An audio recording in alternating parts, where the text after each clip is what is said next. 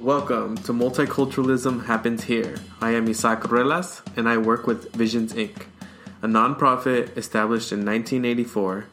We are a catalyst for a more equitable world, where differences are valued and used for the benefit of all. Our goal is to address national and local issues through the lens of multiculturalism. Hello.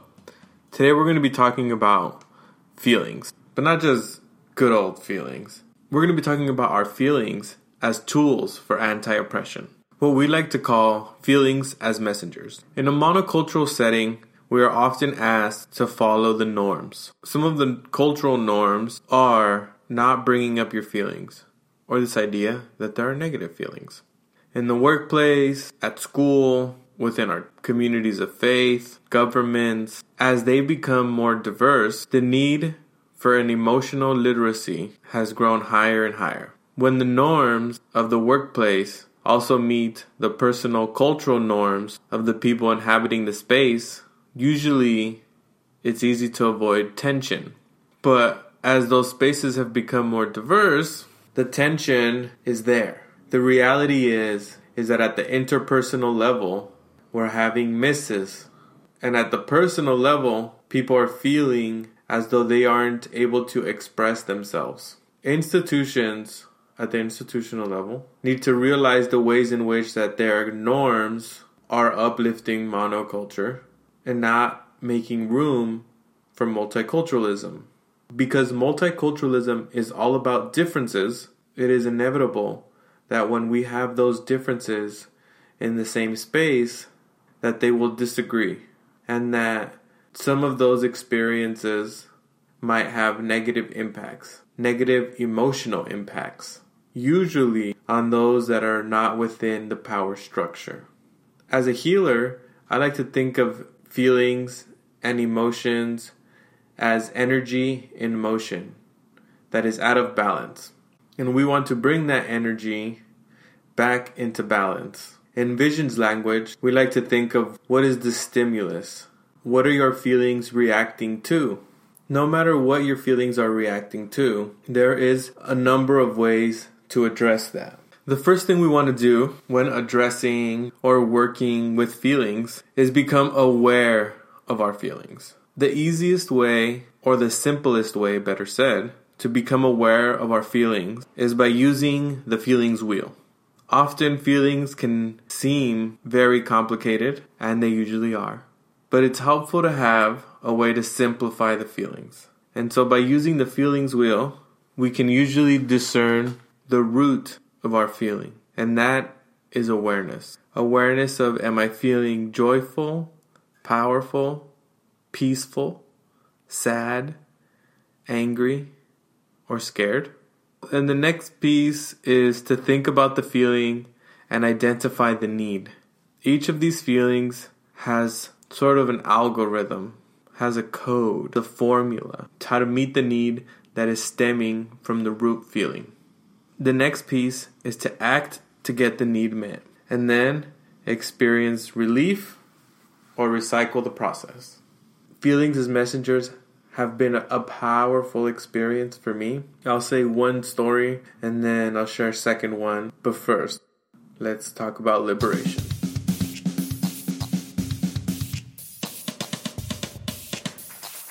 Doug Weinstock. I have turned 70 years old in this current year of 2018, which makes me feel like definitely an old person.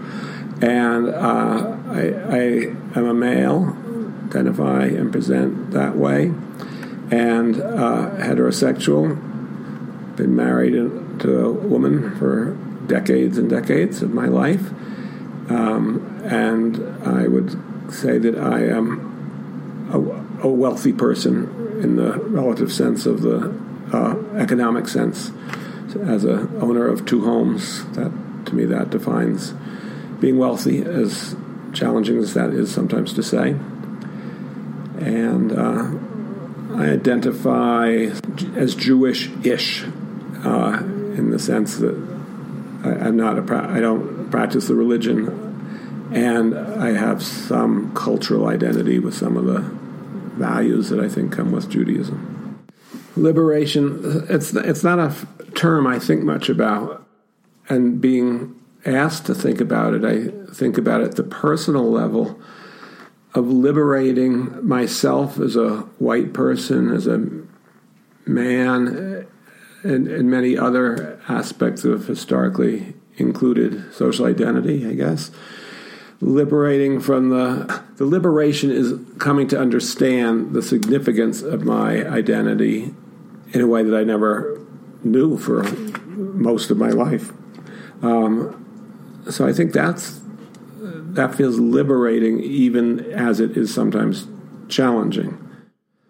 And at the institutional or the societal or structural level, to me, liberation is how to create a society, an organization, whatever, in which people are able to bring their full selves, be more of their full selves, be recognized for what they have to offer, not be invisible.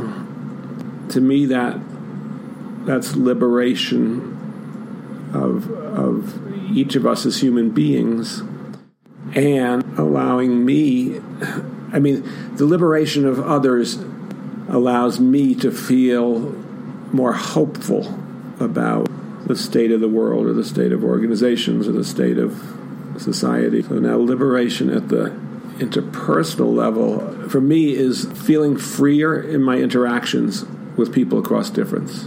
So liberating the constraints I may have put on myself or the anxieties I've felt, etc. So the liberation is having to be engaging in more authentic ways across difference. Thinking about liberation at the cultural level. It's I don't know if this will be liberation. Liberation would be that the unwritten rules of how one is supposed to be in order to succeed or be accepted would be transparent.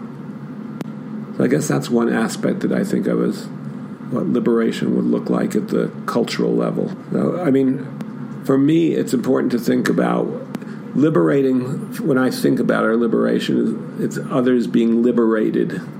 And so it's important for me to realize and to try to appreciate, and I think more than I do now, what that liberation will bring me personally in terms of my comfort with what the future is going to be, the near future, the far future, for my family, generations of children and grandchildren. So I guess that's where I think about it, maybe at my age now, is that it's to provide some hopefulness around that.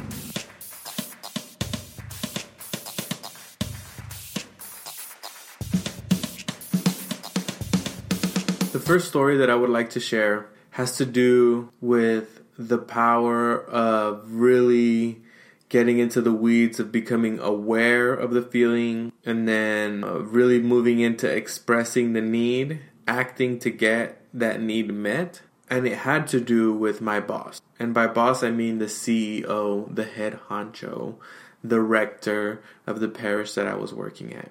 I didn't notice that I was always quiet in all staff meetings. I wasn't aware that I was not participating as much as I should be or that I could be. And that was because I was scared. And so instead of moving through the motions around what it meant to be scared, I would just shut down. One of the things that we talk about when it comes to feelings is that at the root of heavy feelings is this fight or flight. And so I would flight, not physically, but mentally. I would not express myself. If I did agree or didn't agree, if I had an idea, whatever it be, I did not do it. And it finally was brought to my attention that I have a fear around white men in authority. And when I practice being self-focused, I know that has to do with my own personal history and growing up and my relationship with white males in authority and the way that I perceived their intentions towards me, which were usually not a loving or empathetic, understanding, but usually critical, scornful, ready to inflict some sort of consequence on me, whether I was doing anything right or wrong. And so I was projecting all of this onto my boss. And this has been my experience as a young Latinx person moving in the world within the United States, was being treated less than, poorly, and even violently by white men in authority. And so until I was able to express to him in a very intimate setting that I become afraid when I'm around him and I shut down, in which case he was able to respond with I feel that, I hear that, and I want you to know that you can trust me and that I have your back. And after that experience, I really did feel like he had my back. And I had already used up at least 2 years working there where I really was not vocal or active when I was around him. And so at the personal level, I was shutting myself down. I was censoring myself. I was not bringing my full self into work. At the interpersonal level, I was not making connections with the people that I needed to be making connections with, like my boss. And if I want to move up or if I want to do well in an organization, I have to be able to build those relationships. And so at the interpersonal level, I was not doing that work. That also takes me to the institutional level, because I was not able to put myself in a position to win, to grow within the organization, if every time I'm around the big boss or the bosses, I'm shutting down. Because the other part is that if I had a good idea or if I had some feedback, I would usually just give it to my direct supervisor and just ask him to share it, which he would, and I appreciated big time because that's what I was asking for at the time. And I had to realize that my feelings are worth processing, my feelings are worth sharing, and that sometimes, whether I believe it or not, my feelings are a part of what's stopping me from being my better, bigger, higher self and bringing that into all of these spaces.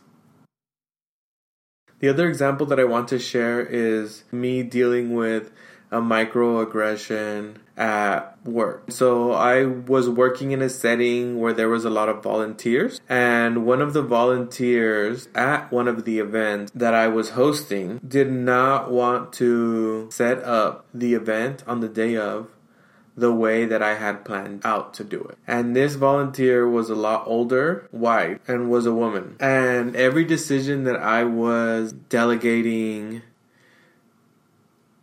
would sort of come back with we tried doing that, but this person was, not letting us, and said that that's the wrong way. And finally, the event is going to start soon, and I need to organize the team and make sure that we're moving forward at an appropriate pace. I go up to the person and I ask them, hey, what's going on? I'm wondering why we're struggling, and I'm hearing from others that you don't agree with the decisions that I'm making. And so she says, well, yeah, I don't agree, and I think that you're doing it wrong. And I say, okay, I hear that, and this is my event, and this is the way that I planned it, and so this is the way that it's going to go down. And her response was, well, that's wrong, and I just can't do that. I can't support that. And I had to say, I'm sorry, and that sounds like a boundary for me. And if you're a volunteer that's doing this work under my leadership, I'm really struggling to understand why you don't like the way that I'm planning this out, except for the racist impact that it's having on me. In which case, she got mad that I was implying that she was racist. And I told her, I'm not telling you that you're racist. I'm telling you that your actions are having a racist impact on me. And she kind of got mad, and the other volunteers kind of had to take help her out. I mean, she ended up leaving, like, the event before it started. And it felt so good to not have to just hold my feelings in and to not just have to pretend like everything is fine and then go home and actually be annoyed and be mad and feel like this person crossed a boundary and that they shouldn't have. Luckily, because of my experience with the first story, I knew that my boss would have my back no matter what, and that I was not going to respond to her in a way that was disrespectful, but that I was going to respond to her in a way that's very honest, and where I was going to stay in my power, and where I was going to use my feelings to navigate this microaggression that I was experiencing. And these are the ways that I believe feelings, emotions, are tools for anti-oppression.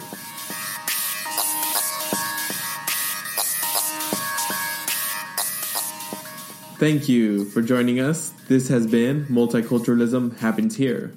If you found this helpful, resourceful, give us a like, subscribe, share, or positive review. Consider giving to Visions, link down below, or joining us for one of our workshops, trainings, or youth summits. Interested in having us come to you? Contact us for more info. Keep rocking the free world, stay you, and be different. Much love, family.